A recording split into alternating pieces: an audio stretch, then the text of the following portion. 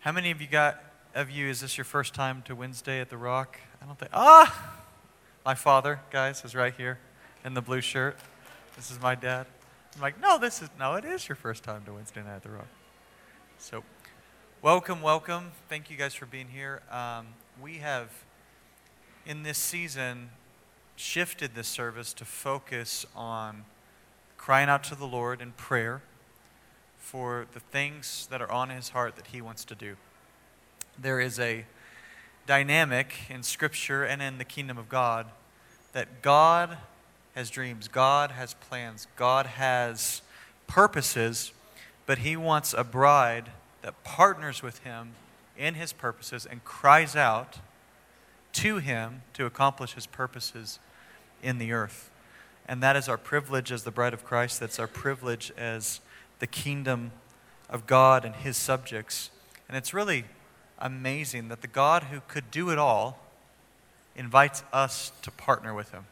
I kind of see it as the relationship between the Trinity in creation. The Father is on His throne, and He has full power to make everything. He doesn't need the Son, He doesn't need the Holy Spirit.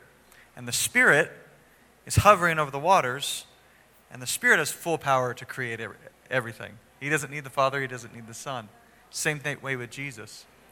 But I picture the dream and the plan that's in the Father's heart, and the Spirit that's hovering over the waters ready to create. They're waiting on the Son of God to speak the word. They're waiting on Jesus to say, "Let there be light." And there was light.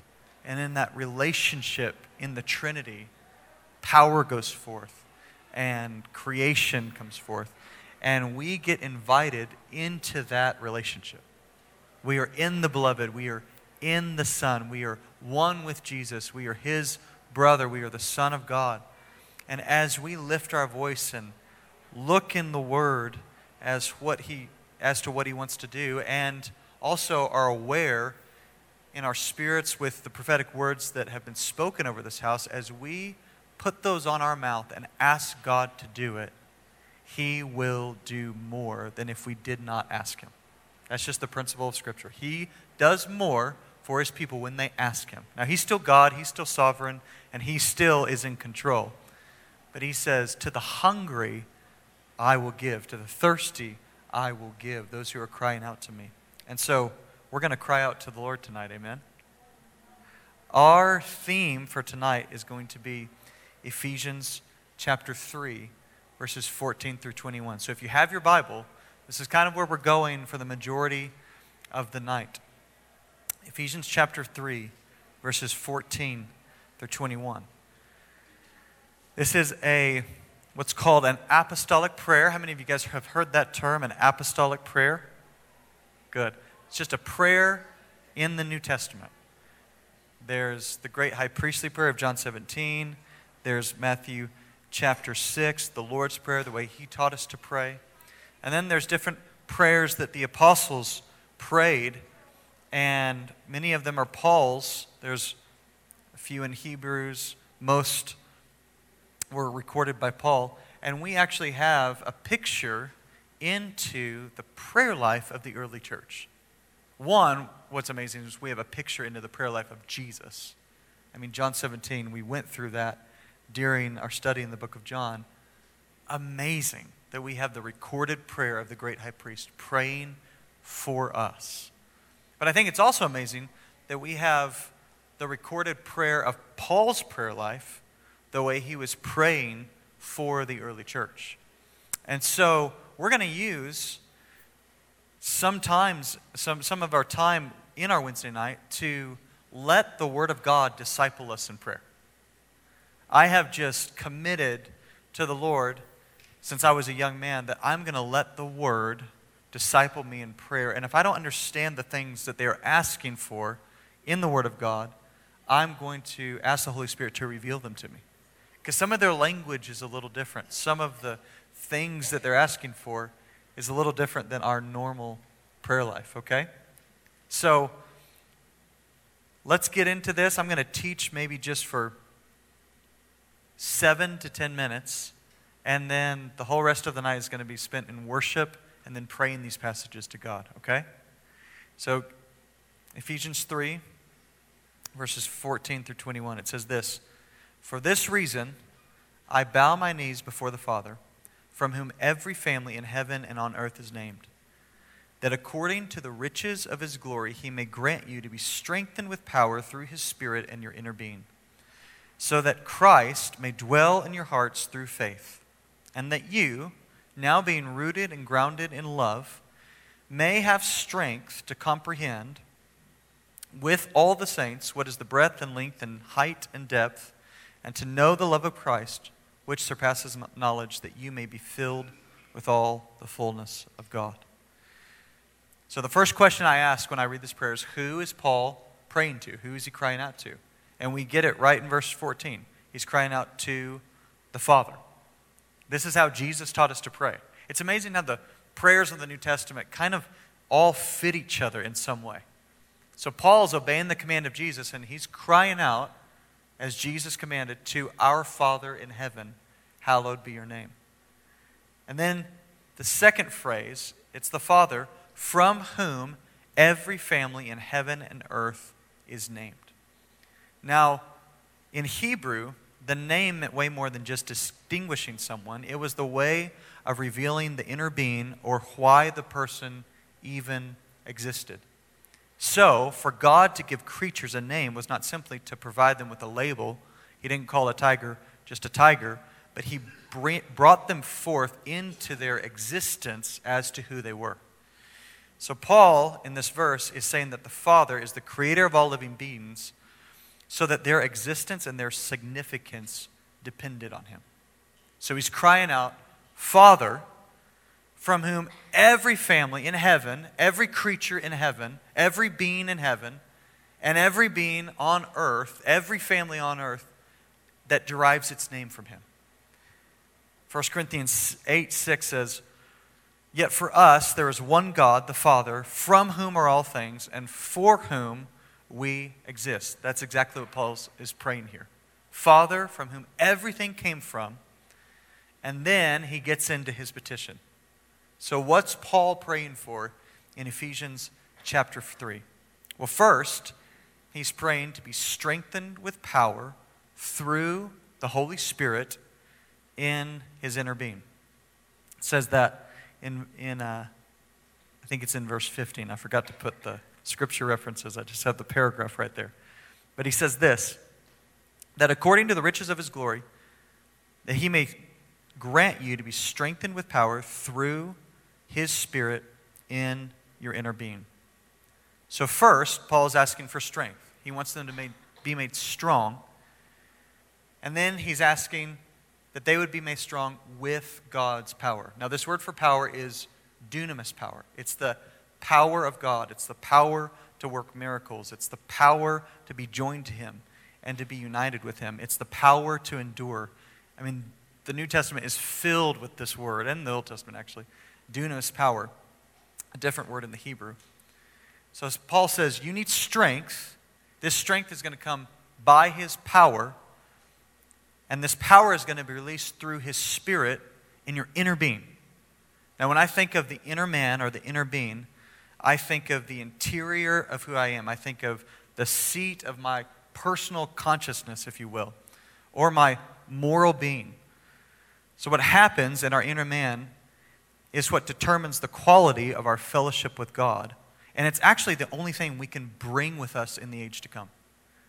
So we're going to get a new body in heaven. We're going to get a new body on earth. But the thing that will transfer is our inner man.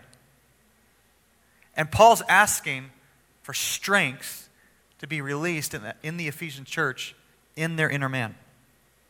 I think of 1 Corinthians 4:16 through 18. It says this, "So we do not lose heart, though our outer self is wasting away, our inner self is being renewed day by day."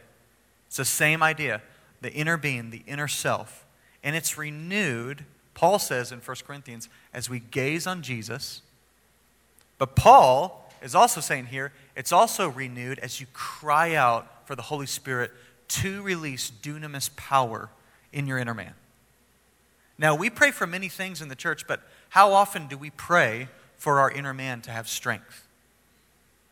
Now, I think this is important because Ephesians 3 has a progression here. So the second question we ask is, so why do we need the Holy Spirit to make us strong with God's power in our inner man? And we get that in the next phrase here. So that Christ may dwell in your hearts through faith. So strength is released, dunamis power, by the Holy Spirit in our inner being. And Paul says, what that will get you is Christ manifesting his presence in your heart, or Christ dwelling permanently in your heart. And the correlation that I like to think here is in John 15. Jesus says, abide in me, and I will abide in you. I think of that strength, power, Holy Spirit being released in my inner man as that abide in me. Jesus is saying, do this to abide in me, and I will abide in you.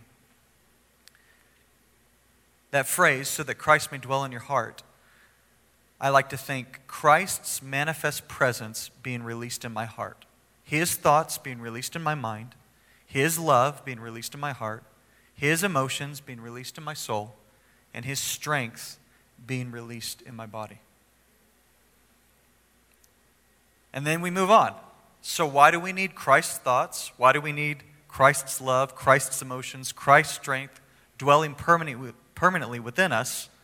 And Paul answers that question. You need this so that you, being rooted and grounded in love, may have strength to comprehend with all the saints what is the breadth and length and height and depth, and to know the love of Christ that surpasses knowledge.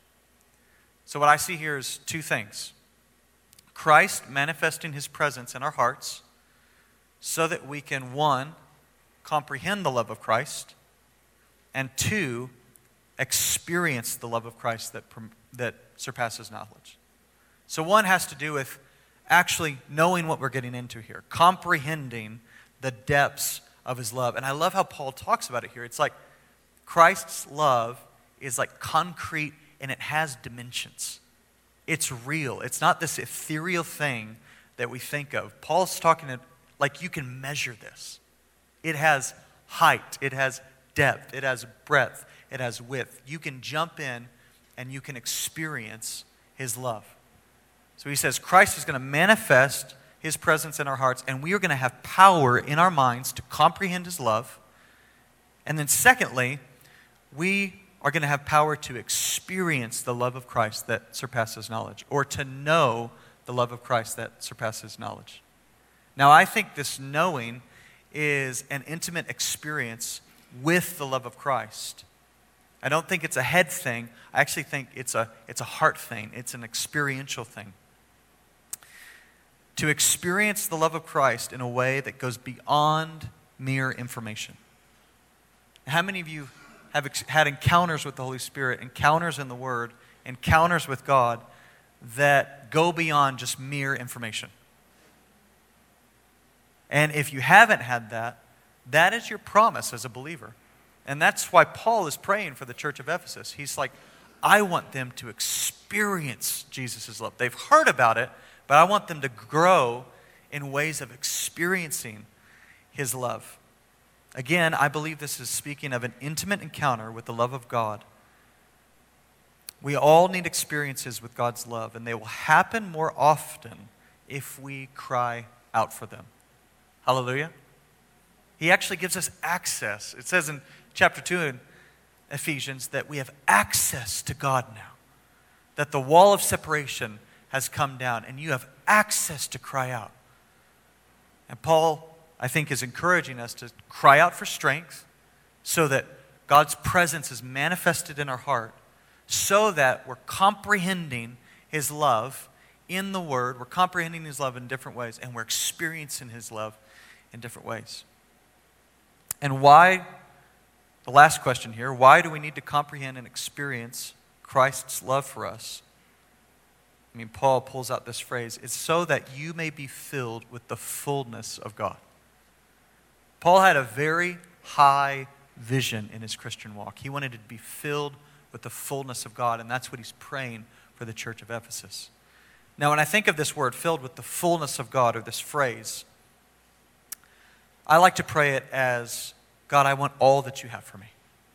I want all the unity you have for me. I want all the maturity that you have for me. I want to be conformed into the image of Christ. I want to reach for that high calling of God. I don't want to settle. I don't want to back down. I want to be hungry. I want to be thirsty. And I want to be filled with all that you have. I want all of my inheritance on this side. I know I'm going to attain it on that side, but I actually want to experience it on this side. And that's what Paul's saying. We can experience that. We can be filled with the fullness of God that he has for our lives. Isn't that beautiful? So after Paul prays that, then he goes to, now to him who is able to do far more, exceedingly and abundantly beyond anything that we can ask or think. So we just asked for big things. To comprehend and to experience love that surpasses our knowledge. That the actual presence and the mind and the emotions of Christ would be manifested in our heart, and the dunamis power of God filling us by the Holy Spirit in our inner being. Those are big phrases. Those are big asks. It's like when you went to the toy store with your mom and dad when you were little, and you would look on the top row with all of the expensive toys. Do you guys ever remember that? And you point to the top row. You guys don't remember this? You guys remember this? Going to the toy store? No? Maybe not? Okay. Well, the toy store that we went to, my mom and dad are in the room, they would want me to look low, okay? They would want me to look at the $2 figurines, but my eyes would always go up to the big remote control boat at the top. They didn't want any kids to get their hands on that or break it before someone bought it. And I would look up and be like, can I have that? And they would want to buy it for me. I know that they would. If my grandmothers were there, they would buy it for me. And then my parents would be like, don't ask for that. Basically, Paul has his eye on the top shelf. He's asking for the big things. And then he says, you have a God who can even give you more than what I'm asking for right here. He can give you far more, far above what you can imagine, what you can ask, or what you can think. And he wants to give it to you for the glory of his Son, it continues in verse 21, and for the glory of his name. He actually wants you to have all of these things because you're going to bring glory to the Father through it. It's that John 15 thing. You will bring glory when you ask in the Father's name, when fruit comes from your life and he gives you the answer to your prayers. So, we have a God that wants to answer us tonight. Amen?